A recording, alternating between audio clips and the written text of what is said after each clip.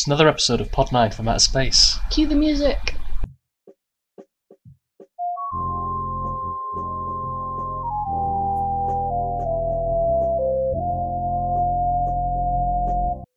Okay, so I don't know why I always start like that, but I picked this one, which is probably the shortest amount of time between film coming out and watching that we've done so far. Yeah. Because it's from last year. It is. Just 1 year ago, the world was a very different place.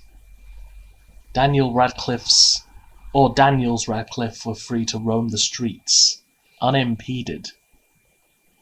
But we've put a stop to that. We've ended the menace.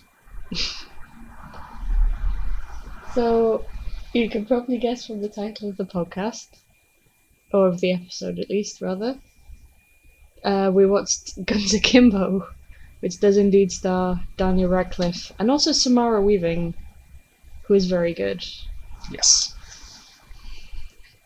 So the general gist, it's a dystopian future, obviously. Yep. And there's some sort of secretive organisation running what can only be described as murder games. Yeah. There's two people and they have to kill each other. Yeah, it's very, very simple like that. And thousands of people tune in to watch. And Daniel Radcliffe has the hobby of trolling the trolls, as he puts it in an American accent. Which I can only describe as adequate. Like, it just, sounds incredibly average to me. But I mean, that's probably what they were going for, just kind of, this is a very average man. Yeah. He does coding, but not for anything particularly exciting as his regular job. I enjoyed that. The thing is, apart from the whole, snuff films but on Twitch thingamy, it's quite an ordinary world, really. It's just, this guy is, very much an everyman, but slightly nerdy. It's got some action figures, but it's the kind of level you expect of a programmer. Really. Yeah, like it's not a dark and terrible dystopian future. It's a future in which this one really terrible thing is happening. Yeah. Which is honestly a lot easier to suspend your disbelief for than for a full-on dystopia. Like, I know we are getting very close to living in a dystopia at this point, but it's just easier to have it like, it's now, or rather, it's a little bit later, and this one thing is different, as opposed to it's a little bit later, and everything has changed. Yeah, that definitely works. And there was one detail I really enjoyed was that the job he was able to get was programming for one of those kind of free-to-play mobile games. Yeah, like a Candy Crush thing. Yeah, that properly ends up draining your wallet because you just want to buy the extra things to get ahead. Because by the sounds of it, stuff like that is always hiring and always expanding, because it's basically gambling where you can only lose money. Yeah. So great business model there. Apart from that one woman that got to the end of Candy Crush without buying anything, I have no idea of anything about her apart from this, but I remember it being a thing. I hope she's doing well. So yeah, he trolls the trolls too much, and the people that run this game, which is called Schism, but spell Skizm, because they're cool. It's definitely believable, like the kind of people who are into that would spell it like that. Yeah, they break into his apartment and nail guns to his hands and tell him, okay, it's now you against the reigning champion, Nyx, who is played by Samara Weaving, and we've already seen completely destroy a guy. Like, she is hardcore. Yeah. You have 24 hours. If you try and leave town, we'll kill you. Good luck. Yep. It's, golly. Yeah. It's kind of... You can see why we picked watching this. It sounds so bad. So much and so bad. It is so much. It's... The way I can describe it is one of those films that feels like a comic book movie, but not in like the Marvel or even DC sense, but in the kind of, this was a weird comic book that somebody picked up, but for all I know, it isn't. No, it's just its own thing. Yeah, it's got that vibe, that aesthetic. We should say it's written and directed by Jason Lee Howden, because we tend to say who things were written and directed by. Previously known for Deathgasm, I think. Which we won't get into. No. Also, Rhys Darby is in this. Yes, it's very good. Who is probably mostly known as a werewolf from the What We Do in the Shadows movie, and that guy in the Jumanji movies. And he just plays this random homeless guy that Daniel Radcliffe's character comes across. I think he's called Miles, Daniel Radcliffe's character. Yeah. And you think that Rhys Darby's going to be this like, weird homeless mentor kind of guy, which would be very much a Rhys Darby character, but instead he's just a weird regular homeless guy. Yeah. And like, I adore Rhys Darby in all things, and he is very good in this. I know he's very minor, but I love him. So I'm bringing him up. I will defend him with my life and my knife. I don't have a knife, it's just my life. Just with my life. Got kitchen knives. Yeah, I'll cook him a nice meal. Keep him all fed and warm. It's okay, he's not really a random weird homeless guy. I'm just saying, protect our character actors. That is true. They tend to get the short end of the stick. Yeah. Which, now I think about it, is a weird phrase. How could one end be shorter than the other? Anyway.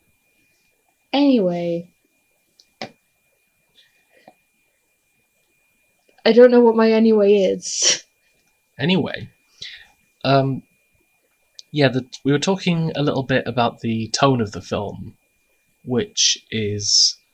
It's an odd one because I didn't expect to like it, because it's a very, very kind of brash thing. Lot of real high energy camera movement, lots of full on flips of the camera. Yeah. And neon and pumping music. Yeah, it's a bit Guardians of the Galaxy in terms of just, if there's a fight, there will be a well-known song playing over the top of it. Yeah. And sometimes I was down with that, sometimes less so. Yeah, some of the choices were odd. Yeah. Like, there was Ballroom Blitz, obviously. But there was some less clear why they chose them ones. Yeah, they had... On a couple of different scenes, I think, they had You Spin Me Right Round. That seemed to be sort of... one of the kind of schism themes. Yeah, like they did seem to be... That's the song that plays when the main schism guy is fighting someone. That was okay. It kind of fitted, but It fitted the first time, not so much the second time. I feel like it could have done with more of an original score. Because it feels like there's some moments where it feels that there's too many nods and winks at the camera. Yeah, I think too many films really use sort of, I don't know how to phrase it, just general music in their soundtrack rather than like scores. Yeah. Because I don't mind if there's one or two scenes that have a song on them that fits. But a lot of the time it seems to be just, we didn't want to hire a composer. Yeah, I feel like if you're gonna do that, you need to do a whole lot more with it. Yeah. Like Guardians of the Galaxy does, where it's tied into the actual plot of it, and the songs always fit. Yeah. I was thinking of... Because it's largely diegetic, isn't it, in Guardians of the Galaxy? Yeah. Which makes it work better. Yeah, that's all fine. It's just, here's something that explains why this character is the way he is in his first appearance as an adult. It's a guy who's just like, I'm in space, isn't this cool? I'm on an adventure. Whereas in this, it is very much just kind of, this fight would have been better with just some instrumental stuff over it. Yeah. Yeah, if they'd put in more of an original score and tone down some of the wacky aspects, especially how some of the internet talk kind of was dated. Yeah, but in a very weird way. So there was like, so I'm pretty sure this was near future, as I said. Yeah.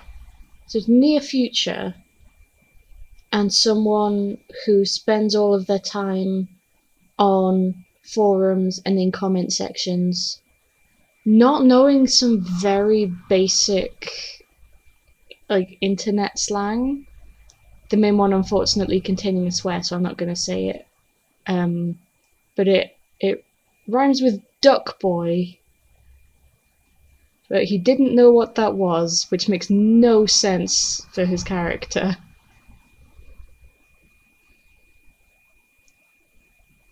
Duck toy.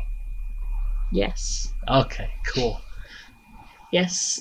Samara Weaving calls Daniel Radcliffe a duck toy, and he has no idea what that means despite basically living in comment sections. Yeah, and I think there was maybe a character may have said fail at one point. Yeah, that one was very dated. It's weird because it's a film that is aware of like YouTubers and Twitch streamers. It's very much inspired by that it's world. Basically like it started out, we were watching it basically going, is this just Black Mirror the movie where Twitch goes too far? Yeah, it felt like that, and that's fine. It's not hugely inspired. What I came to it for was just Daniel Radcliffe with guns nailed to his hand. That's a good thing in and of itself. Yeah, but the general concept seemed fairly neutral. Yeah, I'm fine with people making movies about the internet going too far because, it's serviceable as a concept. It's kind of the modern day, hitchhiker. It's just what you use. And Toronto International Film Festival apparently liked it. Yeah, it's a very film festival kind of concept. Got into a tiff. Okay. Yeah, but with the so it's got the kind of very contemporary, YouTuber, Twitch kind of thing, and then somebody out of nowhere will say something like fail, and then I feel like I'm being brought back to the past a little bit. Yeah, what they should have done is put Fs in the chat. It felt very Epic Bacon. It's half of this was half of this film was written by somebody with. It feels almost like half the film was written by somebody with an awareness of the internet in 2019, 2020, and the other half felt like it was written by the guy who makes the oatmeal. Despite the fact that it was written by one person. You get the impression that it would have worked if it had come out like 4 years earlier. Yeah. But then it would just have dated very quickly. Yeah. Whereas now it's already dated, and therefore will not date in a weird roundabout way. Yeah. Hi, I'm Hazel, and I make a podcast with Liz called Bread and Thread, which you might enjoy if you are a fan of food or clothes or other interesting parts of domestic history. We find out interesting facts about things like regional foods, ancient breeds of sheep, pretty much anything domestic history. So if you'd like to know why it's illegal to import a sheep into Iceland and what was presented by Queen Victoria to Harriet Tubman, then you might want to check out Bread and Thread. Find us at Bread and Thread on Twitter, or find us everywhere podcasts exist. Hello, I'm Mod Paper from Probably Bad RPG Ideas, and we have a podcast. If you'd like to hear RPG advice on how to use assorted incredibly bad ideas as actual ideas in an actual game, then listen to the Probably Bad podcast. Available on pretty much every podcatcher. And remember to have a probably bad day. I think the thing is, what I'm thinking happened is it's an idea. It's one of those ideas you have before you can do anything about it. It's very much one of those, hey, wouldn't it be weird if things, which is fine and great. But then it's a script that sits in a drawer for a while, and maybe you spruce it up a little bit, but you don't necessarily get to all those lines where somebody says something that really doesn't fit. Which especially makes sense if he's not big in sort of watching streams and things himself, which is entirely likely. Yeah, it's an odd mishmash, I think. But like, overall, I think it does work. It does work. Yeah.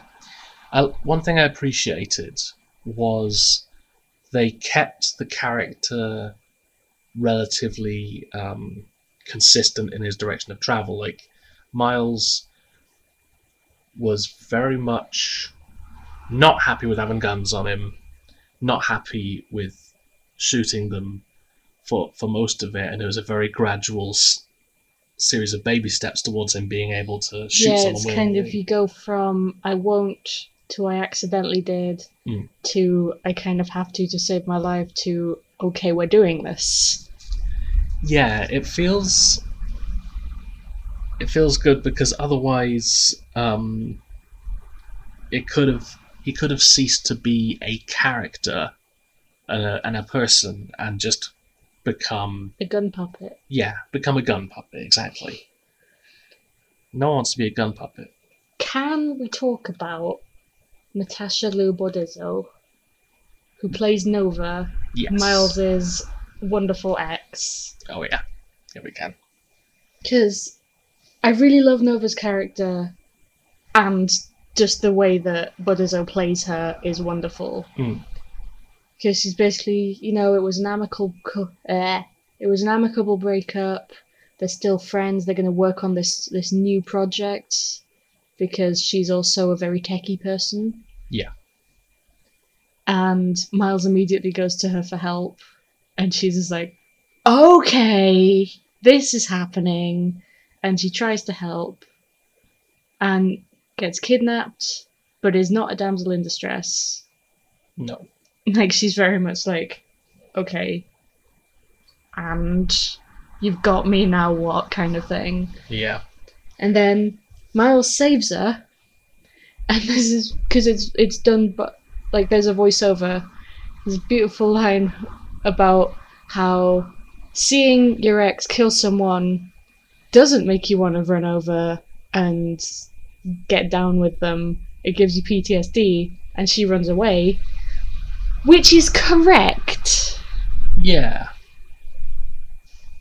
But just Bordizzo's face acting in that scene is phenomenal. Oh, yeah. Like, can we give her an award just for her face? Yeah. This is... MVP of the film. Yeah. We're giving out the first Pod9 Podtastic Award for face acting. Which is the only one in the world, and it's going to her. So that's quite an honour. So what did we learn from this film? Personally, I learned not to be a gun puppet. Cocaine gives you superpowers. Oh yeah! Because there's that one scene where someone drops some cocaine and Nix is hurt and she crawls over and she has like... She can't have been able to get that much. But then she's like, oh, let's do this. Yep. And is basically fine for the rest of the film. Exactly. It's, it's like gamma radiation or being rich. Really helps. Where does this film fit on the camp scale? Because, it has a lot of stuff that would not be described as campy, but also you have 24 hours to X. Yeah. And a voiceover, and ends with the events of the film being put into fiction. Okay, so it's three of those little single-person pop-up tents. There's basically you bring it to a festival when you're going alone and you definitely cannot be bothered with anything fancier. You just stick it down there, boom, it's done. Okay. Because it feels like those camp elements they're just kind of done to get things moving. Yeah, I mean, honestly, and then Nova wrote a comic book about Miles. Feels very much like we had to end it somehow. Yeah. Yes, it's a shame that what was really fun and could have gotten up to the standards of Radcliffe's Swiss Army Man, which, we need to cover Swiss Army Man. Yeah, it took an odd concept and turned it into something genuinely touching and genuinely good. It's brought down, I think, by this need to bring in these very conventional plot elements, and just narrative elements. Just the voiceover, the 24-hour stuff, the comic book thing. There's some hacky moves, and I shouldn't be hugely surprised. It's a fairly new director, but I feel like if you can already get the funding for a film called Guns Akimbo about a guy with guns on his hands, you can put in some more effort. Yeah, you can do a little bit more with that. Make it like Octodad. So you're saying Daniel Radcliffe should have been just a regular human guy who definitely did not have guns on his hands. Exactly. And there's this one chef that wants to eat him. Played by Mads Mikkelsen. Copyright me, 2020. Nobody steal this. I am writing the Daniel Radcliffe Octodad Guns Akimbo crossover we need. I would love an Octodad movie. Yeah, me too. So, on that note, thank you so much for listening and for continuing to listen. If you do want to support us, we have a Ko-fi. It's Pod9, that's PODNINE. And do you know what we're watching next time, Nick? I have no earthly idea. I'm very excited, and we will be back with you next week. Oh yes. We will never leave you. Even when everyone else does. If we never leave, how can we be back? Quiet you.